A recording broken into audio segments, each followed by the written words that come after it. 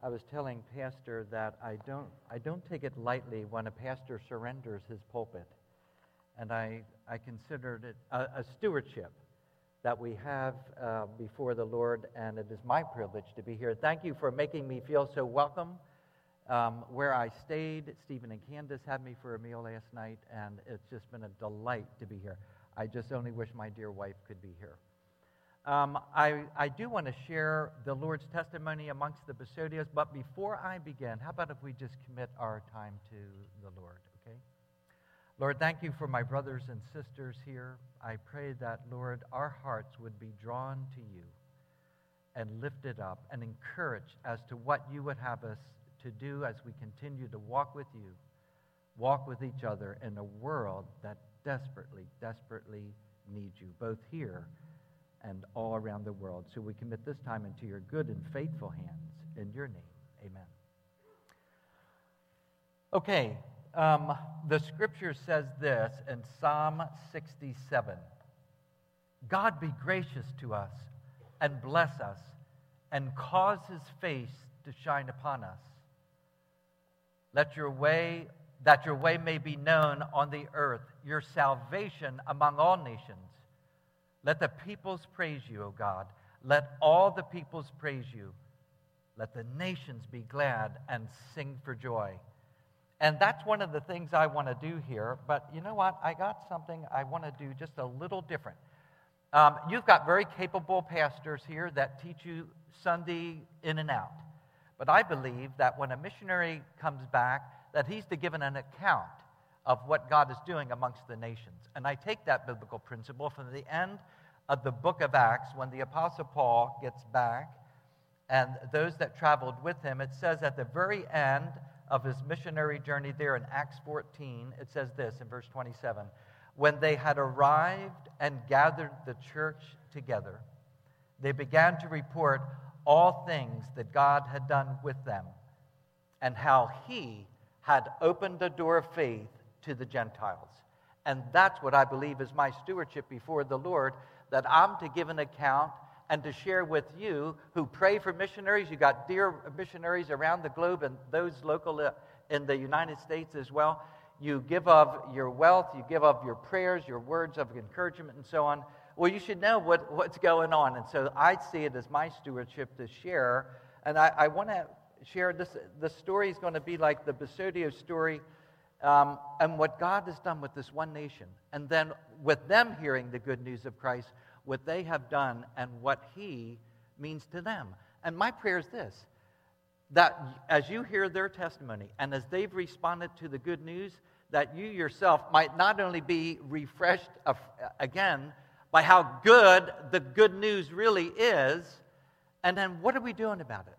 What the Lord Jesus done, and how might God have us go deeper and do more with him and reaching people both here in the U.S. and around the world. So I would like to begin by sharing with you a journey that my wife and co-workers went on to the country of Papua New Guinea.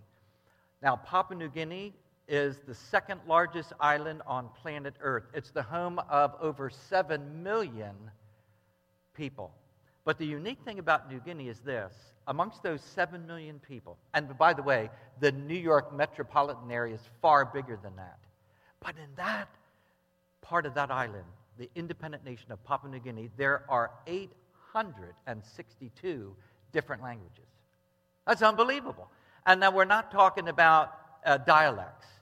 We're talking about languages that are as different as Chinese is from French. And so the Lord gave us the privilege, as Pastor said, to work with this unreached people group called the Basodio. The Basodios were totally cut off from the outside world. Many of them had never even seen stick matches before.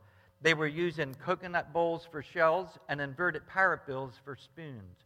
They lived at the headwaters of 3 different river systems, deep interior in the jungle. So far in, even the government themselves had trouble getting to them. They actually asked us if we could go in there. Obviously not to preach the gospel, but because they know that where missionaries go, usually medical aid posts and airstrips pop up.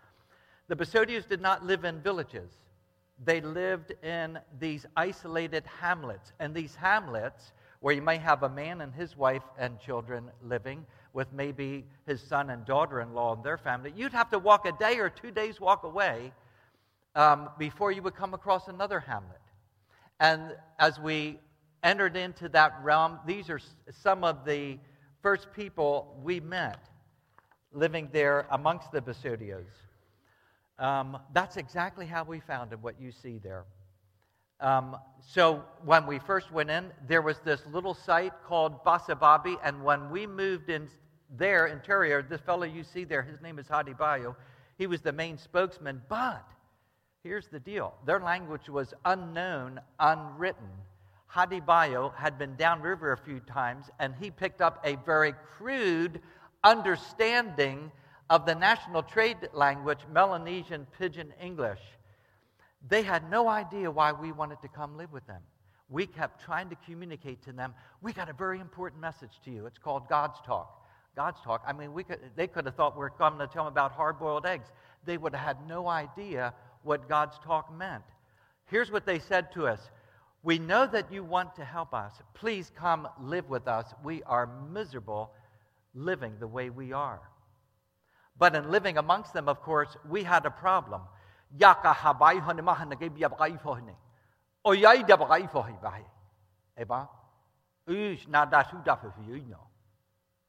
Okay, please. I mean, how on earth do you even begin to communicate with them? They obviously didn't know English. We didn't know their language, nor was anyone waiting there, at the shore with us. Here's the Basodio language.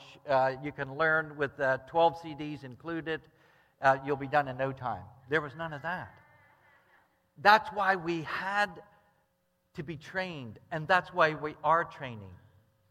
That's, for example, why Stephen and Candace have gone through training, and Tim and Brenda, why they went through training, to learn the language, but not only the language, but the culture as well, where we moved interior, tree bark floor, thatch roof, just lived amongst them in the way that they lived, doing life with them, not parachuting in. And I loved how the dear brother and sister talked about, hey, we're doing life with people. We're trying to learn Arabic. That's awesome. Pray for them. It's not easy. And I'll tell you what, hey, when you're in the rigors of trying to learn another language, I'll be gut level honest. When you hear stuff like, whoa,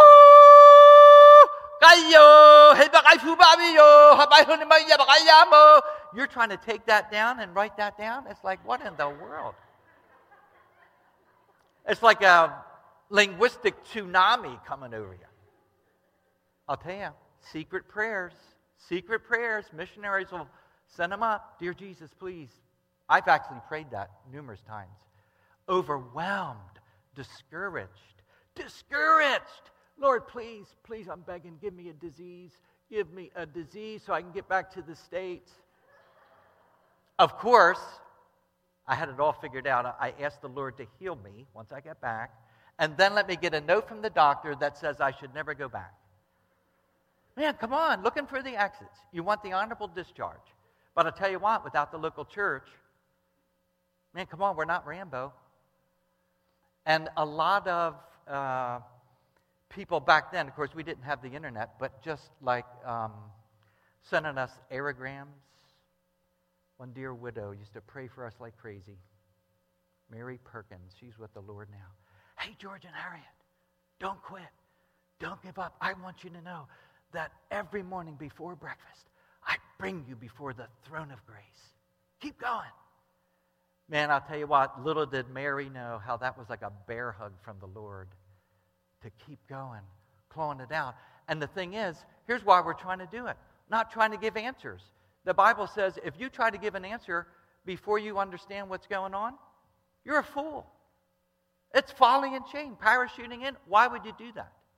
And it's not just language. It's the culture as well.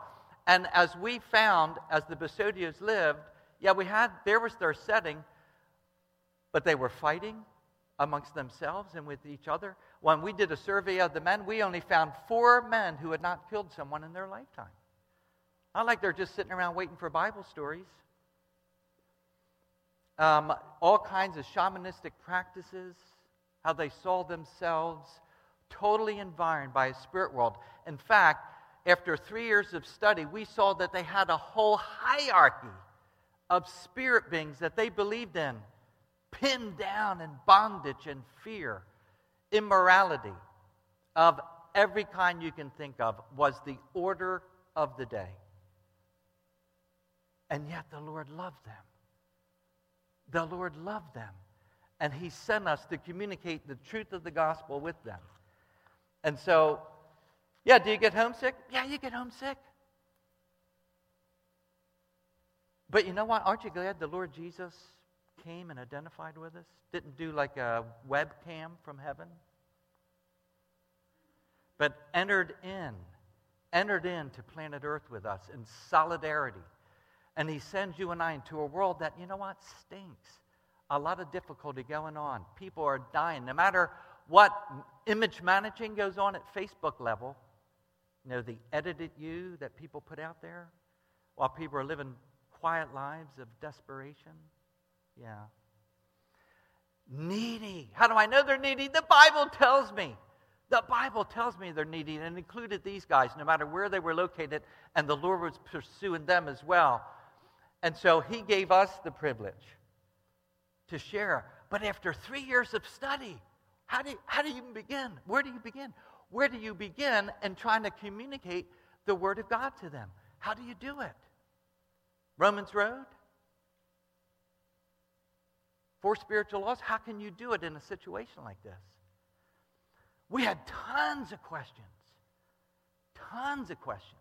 Even now, though we were fluent in the language and fluent in the culture, how do you begin? Well, through a certain set of circumstances, the Lord led us to begin in Genesis. And so I just want to take some time and unfold what happened in this account. Here's the story. Okay, after 3 years of learning their language and culture and doing life with them, really gaining the ability to empathize, walking in their moccasins, so to speak. That we told the leaders, we said, well, it's about time to share this important talk. And they said to us, well, it's about time. It's only been 3 years. Well, they don't know how long it takes to learn a language. It's super difficult. But we kept telling them this important message, this important message. We didn't leave our country, and we didn't leave our parents just to goof off here. And they knew that. They knew this was huge. They knew this was really, really important. So we said, we noticed that when you guys tell your stories at night, you tell them around the fires at night. And we said, here's a suggestion. What would you think if with one family we began to talk in one hut, the next night we'll go to another hut, the next night we'll go to another hut? And they said to us, hut to hut, is this talk important or isn't it? Oh, we said, man, this is the most important talk you're ever going to hear. And they said, well, if that's important, you'll teach the entire village at once. Put the talk out under the sun, they said. Man, we thought, everybody wants this, is awesome.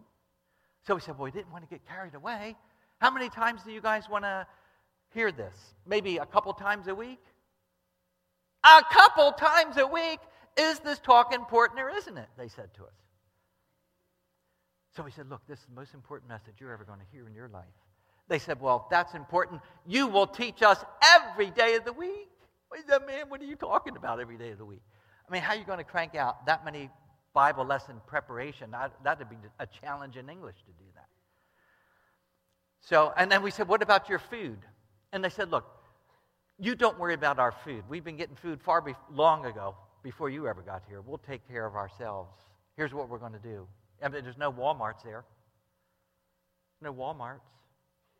This is in the absolute middle of nowhere. No roads, no electricities, no towns. This is deep interior. And they said, here's what you're going to do. We'll get our food on the weekends, and you will teach us Monday through Friday. And at their request, 5 days a week. And so we started. And guys, I got 24 pages of notes. There's no way I'm doing all those. You're getting the Cliff Notes version there. I just want to submit things for you, what we saw God do firsthand. And I'm not making this up. And you'll see from the testimony next hour, the story keeps going up to the present hour of what the Lord did. And we had a chance to brag about God. We started in the beginning, God, but we had to get God even before that, even before there was any creation. And we began to unfold who this God was before any of the world that they understood, any of the spirits they thought existed, any of the ground, the sun, the moon, and stars, as this little group of tribal people began to hear. For the very first time, think about it, 2,000 years since the Lord Jesus said, go into all the world and preach the gospel. This is the first time these guys were hearing it, ever. And man, what a privilege. What a privilege. Man, am I glad I didn't quit. Am I glad God didn't answer that prayer to get me out of there. Man, look, I would have missed out on tons. And then we began and we talked about how God created angels. We went on to the fall of Lucifer, and they began to see and understand something's wrong here. This angelic being that rebelled. And then we got into the scriptures, and we were just unpacking the scriptures, the biblical story as it unfolds. We were going to use the Old Testament as a foundation to prepare them for clarity of the gospel in the New Testament, rather than start in the New Testament. That God's story is one integrated whole. And so we took our time, guys, 2 weeks just in creation alone. And we were teaching day after day after day after day after day. We were having like a village conversation. It wasn't like we were just doing sermons and they would sit there. We would keep talking, interact. Tell me how you understand what I just said, and so on and so forth. Our times with them, no word of a lie, an hour and a half. Just communicating. They weren't looking at over there, I was going to say, they weren't looking at their watches. They don't have watches to look at. But they began to be enthralled with this God of the Bible. And we went through Genesis and talked about the implications of what that was. And then when we got to even that man was created in God's image. Man, created to know him, to love him, and to love one another. Blew him away! Because you know what? The local tribes called these guys wild animals, jungle pigs. Even some of the neighboring tribes downriver tried to stop us from going to them and said, why would you waste your time amongst the Basodio people? And yet they too created in God's image bearers. Though they're lost, loved by Christ, and the dignity and the nobility that brought, even that was good news for them, and they had no idea about the fall and what all was going to come. And we talked about the Garden of Eden, and they're getting worked up. Like, where is this place? Where is this place? It's certainly not here. As they're picking thorns out of their hands or sitting in the mean, burning up with malaria, then they're getting all worked up. Who ruined it for the rest of us? And so we unfolded the story there in Genesis 3, where Adam and Eve, in their dignity and nobility, freely chose to go against what God had said. And then they heard about the fall, and they knew themselves as sinners. They started to see, I should say. They started to see that, yeah, we've come from that mess, all of us, white man, black man, Papua New Guinean, American. And they started again to see the reality of that. But then right there in Genesis 3:15, you hear of the hope of the promised Redeemer, of that one that the Lord would send to make a way back for man to come back to him again. One lady, Enome, she says, a promised Redeemer? God said he was going to send someone to make a way back for us to have our sins forgiven? Oh, so she's thinking like that. Oh, I know, no, it's you that God said he was going to send. Whoa, man, you better be glad it wasn't me that he, or my coworker. No, we said, because they wanted to know, has he been sent? Will he be sent? Oh, no, he's been sent already. And so we kept pulling the story as God has given it in the scriptures. We went to Cain and Abel, where they saw that Abel approached God by faith in humility. But that wasn't the way that Cain came. And it was interesting, as we unfolded these stories, the Basodios kept understanding themselves as the Spirit of God took truth and drove it home, that's where they were. They would even say in these meetings, no, we're like Cain. That's who we're like. Come to the story of the flood of Noah and the people of Noah's time and what it was like, the Basodios could so relate because of where they were at without Christ. After that meeting, we took 3 days just to do the story of the flood. Yano came up to us afterwards and said, I see it now. You and Bob are like Noah, and we're like the people on the outside of the ark, aren't we? I said, yeah. But keep listening, because God is not here to destroy. He wants you to know him and to have your sins forgiven. Keep listening to the story. You know what they did? We started out just with 35. They start sending word out. They started sending word out. People started coming 2 and 3 days walk away. Look, there was no free hamburgers we were giving out. There was no 10 Commandment bracelets or any shirts with Basodio written on it. There was no other incentive for them to come. They're coming all that distance to hear 35, 40, 45, 50, 55, 60, 70. The food quest is on, but they're still coming from all over the place as God is wooing them to himself, right smack there in the middle of the jungle. Well, we went on to the calling of Abraham, where God said, in you and through your seed, I will bless all the nations. And that included them. That included the Basodio nation. That included them as a people group, their own separate language. They themselves, no one else speaks that language but them. And God was calling them to himself. Dania got up and said, this is wonderful talk. This is wonderful talk. Let's be talking about it in the gardens, on the trails, when we're in our houses. Keep rehearsing about this God. Then we got to Sodom and Gomorrah. You know how the story goes. After they heard Sodom and Gomorrah, they came to us and they said, we're leaving the village. And my coworker and I didn't even understand what they're talking about. They said, no, we're leaving. And we said, what do you mean we're leaving? Because, crowds are coming, and there's more and more coming from the jungle. What do you mean you're leaving? They said, look what happened to Adam and Eve. Look what happened to Cain and his family. Look what happened to the people of Noah's time. Look what happened to the people of the Tower of Babel. And now you're telling us this? We're next. We're next. Deeply convicted. How many people walking around New York City even have that mentality? It's the bad news first if you're going to appreciate the good news. Look at Romans and the argumentation that Paul brings it down there, and see what happens right there at 3:19 in Romans, that every mouth may be closed and all the world held accountable to him. You're not going to hear the gospel if we're doing this in our hearts, thinking we're bringing something to the table. How bad is the bad news? Yeah, it's real bad. So until our hearts are quieted about what we may be bringing to the table, we're not ready to hear the good news. And that's where they were. We said, wait, Basodios, hang on there. And so they kept listening. More people kept coming. They got tape recorders, and they started tape recording the lessons. And they were getting an hour and a half. Now they're getting another hour and a half. They're getting 3 hours a day at their own hunger, at their own desire. Then the story unfolds with Abraham offering up Isaac. But Isaac doesn't die. And we did skits. We would not just teach. Sometimes we'd role play and do skits. They had no idea that Jesus was coming. They had no idea that that was a redemptive analogy. So we kept pulling the story forward. I need to summate here. Okay, so we go through all their history. Okay, bringing on down to Mount Sinai, the Red Sea, the wilderness. When they saw what the Lord did to Pharaoh and the plagues, Yahweh was awesome. Pharaoh was a fool. Pharaoh was a fool. What kind of a fool would play with this God? Got down to Mount Sinai, 10 Commandments.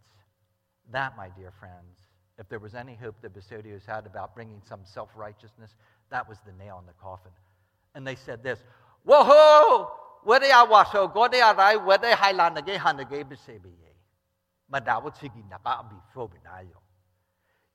God is the essence of goodness. He is so good. He is so utterly good. Anything that isn't like him can't even get close to him. His holiness, his glory, and yet they understood this God was pursuing them. Hungry. The tabernacle, all of that. Israel's up and down history. Okay, after 20 weeks of teaching, catch it. After 20 weeks of teaching, some of these guys are losing sleep. So they come to us. We want to know what God has done about our sins.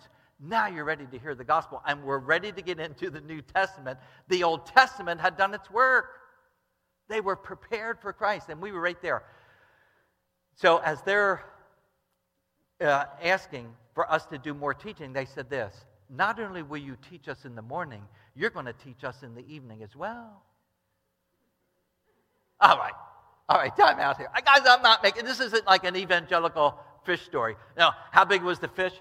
Oh, man, the fish was like this. Look, it was like, I'm just giving testimony of what I saw firsthand.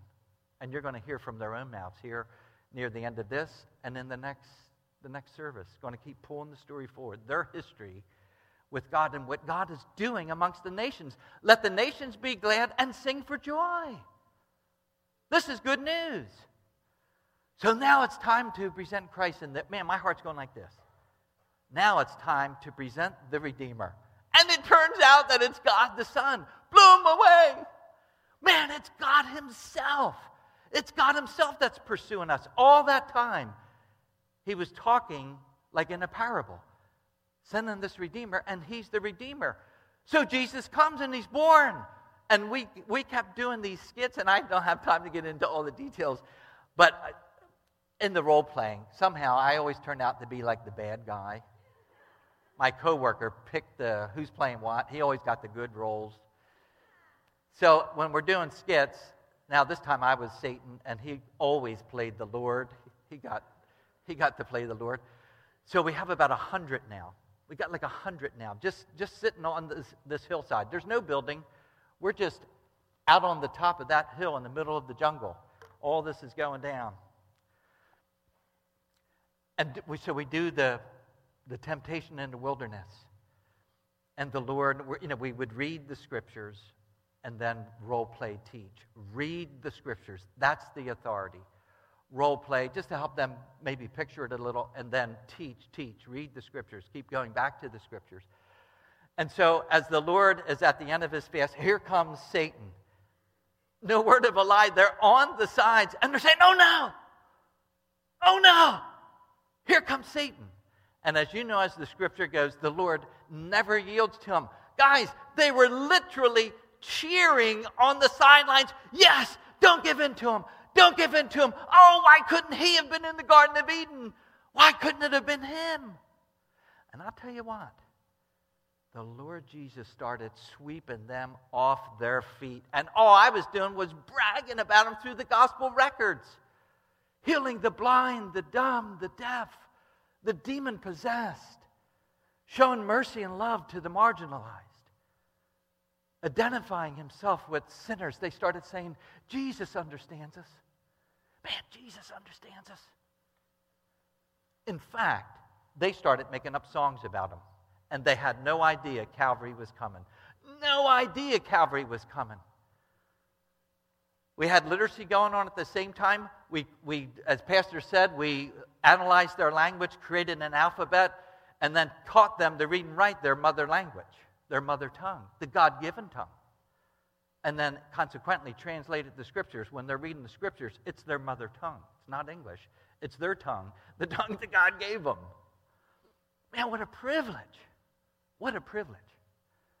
Making up songs about the Lord Jesus. So, new literacy guy, my wife looks over his shoulder. It took him about 10 minutes to write, my heart give to Jesus. And he had no idea that Jesus was about to die for him in the storyline. And they were falling in love with him. Well, again, fast forward, we had to go through the Last Supper. We had other missionaries come and help us. We needed some Roman thugs.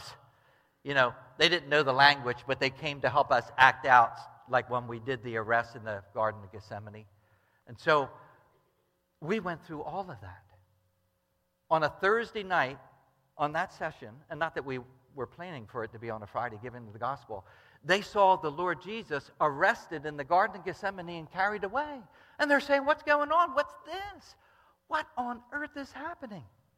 What on earth is happening? And we said, Basodios, tomorrow, you're going to find out what happened. You're going to find out why we left family, why we left our home country, why we came here to live in the jungle with you and learnt your language and culture, and why we labored day in and day out for years on end. You're going to find out tomorrow. There was a fever-pitch excitement. Man, it was so cool.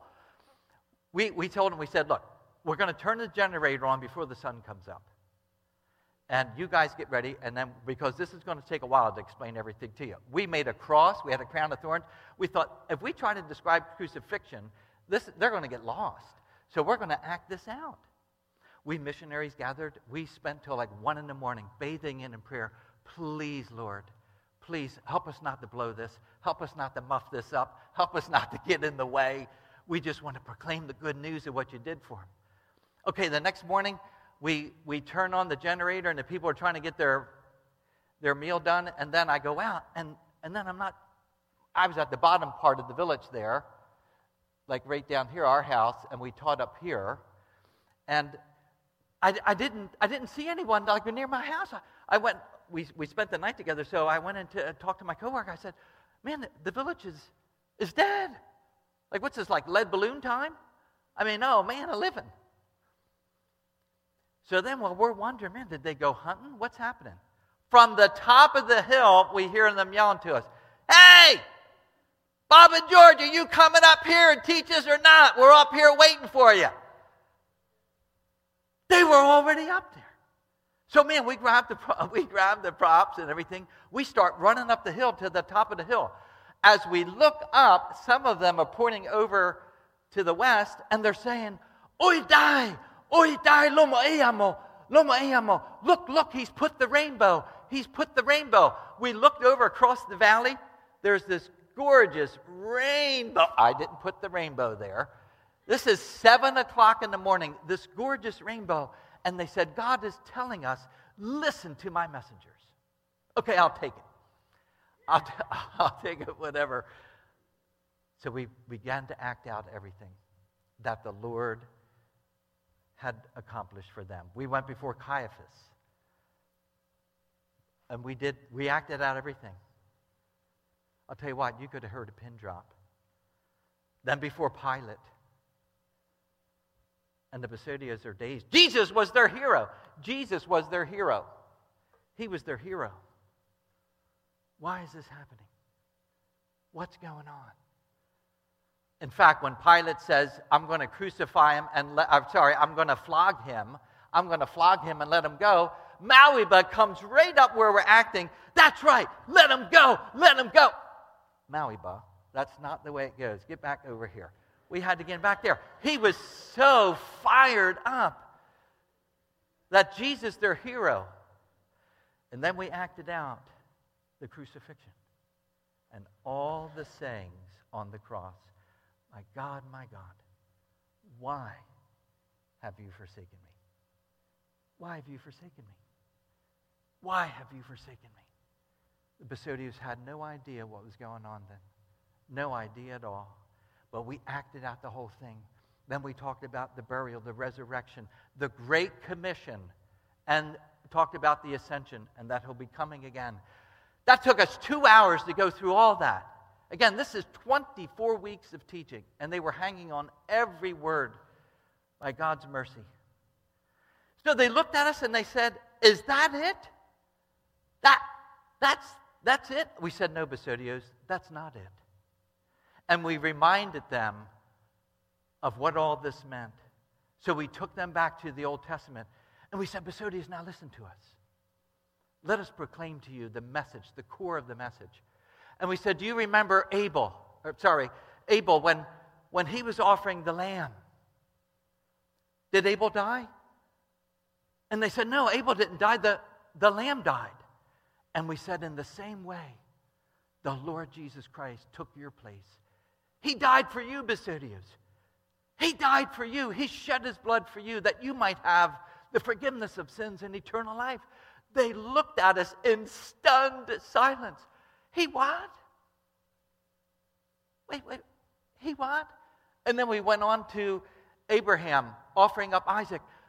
Basodius, do you remember that story? Yes, we remember. Who died? Did Isaac die? No, the ram died in Isaac's place. In the same way, Christ died in your place. He ate the pain. He took the pain, as they say it. And then we just kept unfolding more redemptive analogies. Remember the blood on the doorpost, Basodius. Remember the blood on the doorpost. Remember. And they said, yes, that's right. The ones that had the blood on the doorpost, the Spirit of the Lord, or the angel of the Lord passed over. There was no judgment for them. Yes, that's it. And in the same way, the Lord Jesus shed his blood for you. He shed his blood for you, Basodios.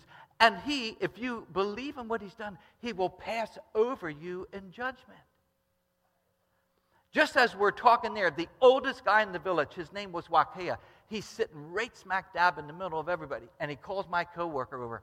Bobby, Ife. Bob, come. Bob, are you saying that Jesus died for me? We said, yes, Wakea. That's exactly what we're saying. That he took my place. That he paid the penalty of my sins. Bob, is that what you're saying? Yes, Wakea, that's it. He said, Bob, I do believe. He did that for me. Wow, man, I couldn't believe it. It was right there in front of us. So some of the missionaries that were there with us, there was no way they could hear and understand. It's all in the tribal language. So I went to the back of the audience to explain to our dear friends what was happening up front. And then this guy, Hamiagu, he was in his 20s. He had I remember this because he had a baseball cap pulled down too far, and his ears were smashed. He just grabbed me, tears in his eyes. He said, man, I am so happy. I am so happy. That's all he was saying. So I went back to my coworker, Bob, as there's a buzz now. People are trying to figure out. There's other redemptive analogies. The tabernacle, the serpent in the wilderness, they're there for the taking if you'll take time to present. I said to Bob, I think Hamiagu really understands. I think he has something to say. So Bob says, well, say something to him. I said, okay, I'll say something to him. I said, Hamiagu, do you have something to say? He said, I most certainly do. He stood up on a tree stump, right in the corner, and he said this publicly in front of everyone. I believe that when the Lord Jesus Christ died, he died for me. And that when he shed his blood, he shed it for me. And had he not have done that, I would have gone to hell. Man, I'm saying to Bob, can you believe that? Listen to that. Bob says, whoa. He says, well, what do we do? I said, I don't know. What do we do? We'd say something back to him again. I said, okay, I'll say something. I said, Hamiagu, on the authority of God's word and your confession in Christ, the Lord is forgiving your sins. Man, he got thrilled. And not everybody was understanding, but a large majority were. They started laughing, crying, rejoicing. We're forgiven! We're forgiven! Guys, it was nuts. It was awesome as the Lord was bringing these people to himself. Absolutely bowled over with the love of Christ. It caught them off guard, totally caught them off guard. And as we were there that night, they were up on the hill having come to Christ. And after a few days settled, there was about 70 of the 100 that truly gave a super clear testimony about the Lord Jesus. Others were still hungry, wondering, but they weren't clear yet. But their relatives were trying to help them to understand what the message was. The next night, they're on top of the hill, venting praise to God. Venting praise, singing, making up songs in their own language, singing chronologically about the life of the Lord Jesus. Venting praise, one after another. That went on and on and on. It was like 11 on the... I couldn't take it anymore. I was overwhelmed with emotion. I couldn't take it anymore. And so, As I'm laying under the mosquito net with my wife, this came to mind. Because I was thinking, look, there's people that have opportunity to accept the Lord. They've heard the gospel 1,000 times, and the Lord's not going to quit on them. He'll keep pursuing them. That's his character. But this verse came to my mind in Luke 10:21. In that hour, Jesus rejoiced in spirit and said, I thank thee, O Father, Lord of heaven and earth, that thou hast hid these things from the wise and prudent, and hast revealed them unto babes, for even so it is good in thy sight. Wow, man, guys, come on.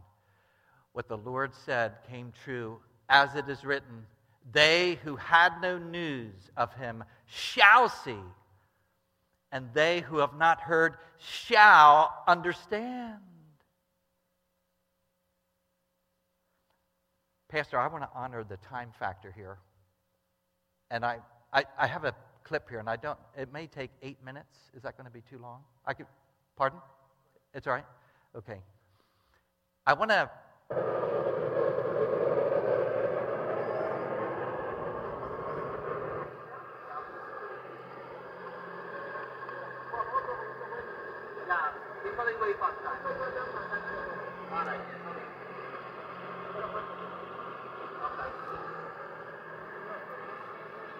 Okay, I want you to see this. I'm fast forward. The next message, I'm going to circle back, but I wanted to fast forward 28 years after what I just told you. We circled back on an itinerant ministry. They have their own pastors. They have the scriptures. And you can't see it maybe super clear, but there's these palm fronds that make archways, and then they had a walled passageway, and they were doing this ceremony as my coworker and I circled back for a visit. We had left the tribe years prior, but now we circled back. And Tudawama, he's like one of our main pastors.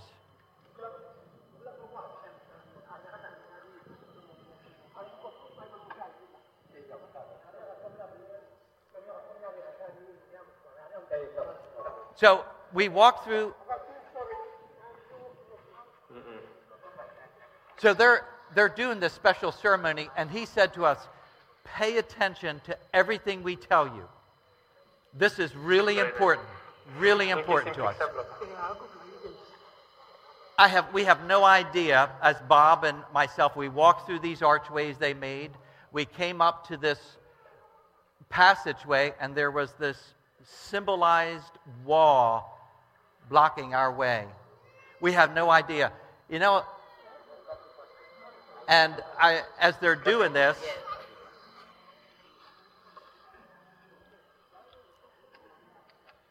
again, filled with emotion.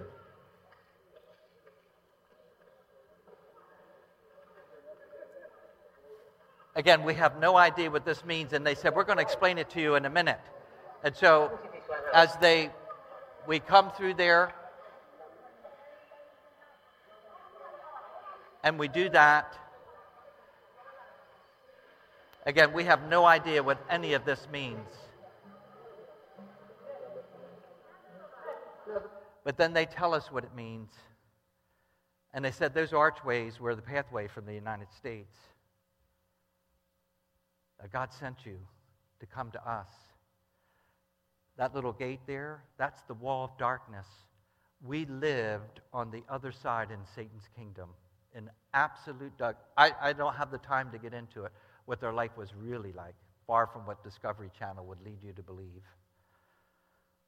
And we lived in Satan's kingdom in darkness, but God in his mercy sent you to us. And the Spirit of God took the Word of God and cut through the darkness, opening the way for the truth, the light of the gospel, so that we too could hear. And this is 28 years after the gospel. Then they had this sign at the top of the stairwell that said, for I am confident of this very thing, that he who began a good work in you will perfect it until the day of Christ Jesus. They said, we're still here. We're still reproducing. We're still walking with the Lord Jesus. We're still advancing the gospel. The same good news you told us 28 years ago, we're still doing it. You haven't labored in vain. And what am I thinking about? Lord, why are you doing this? You know all the secret prayers. You know how many times I looked for the exit. You know how many times I wanted to cut and run. Why are you doing this? Totally unworthy. In the midst of our not enoughness, how God meets us.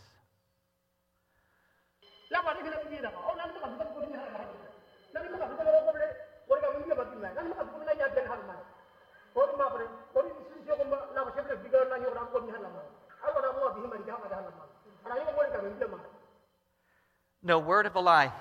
He is quoting from Romans 10. Whosoever shall believe on the Lord shall be saved. But he goes on and says, how then will they call on him in whom they have not believed? How will they believe in him of whom they have not heard? And how will they hear without a preacher? And how will they preach unless they are sent? Just as it is written, how beautiful are the feet of those who bring tidings of good things. So he says, how could we have ever heard of Christ unless you came and told us about Christ? But God in His mercy did move you, and you did respond, and you did come, and you did proclaim Christ. And now we're one family. We're in the same family of God. Because you came. And another guy spoke up, and he says, does the Bible have hands and feet? That it's just going to come over on its own accord and present itself to us? No, God has chosen people to tell people. And I'll tell you what, they didn't waste any time. They kept passing the good news on. In fact, they had this huge reception line to greet us. It was a little taste of heaven, I'm sure. Absolutely unbelievable. Reproducing themselves, producing other leaders that they ordained, according to the qualifications of 1 Timothy and Titus, not putting their hands quickly on people. Godly revolution. Well, I can't wait to the next service. This is only the beginning. We're on the tip of the iceberg here of what God has done amongst this nation. There's some of the leaders that are being discipled with current leaders, and this is a verse that came to my mind where the Lord says, I am going to build my church, and the gates of Hades are not going to overcome it. But here's the deal I want to leave you with, and then we'll close in prayer. Here's the deal. It's a team effort. Without the local church, none of this happens. And I'm not just saying that. It is imperative that the local churches support, as Paul wrote, the whole body being fitted and held together by what every joint supplies according to the proper working of each individual part. And that includes you. Some of you are prayer warriors. Some of you give super generous, and you're working hard in some really hard contexts in this world. Writing letters of encouragement. All of us that need it, please don't underestimate your part. Stephen and Candace are going to be heading out. Tim and Brenda are going to be heading out. Man, thank God they have an assembly like this. God would use you where you are, but also through them to have a long reach to those who still need to be reached, just like the Basodios. Guys, there's still well over 2,000 people groups that haven't heard anything. All right, Pastor, I'm going to wrap it up. Okay, thank you. There's more to the story. We'll continue on here. And I just pray somehow that was a blessing to your hearts. Lord, thank you for my brothers and sisters here. Thank you for their part in the Great Commission. Lord, I pray you'll use your testimony, your life-giving testimony, in real history for all of us to see what you can do and long to keep doing. Lord, we just ask that you'll dismiss us with your blessing. In your name, amen.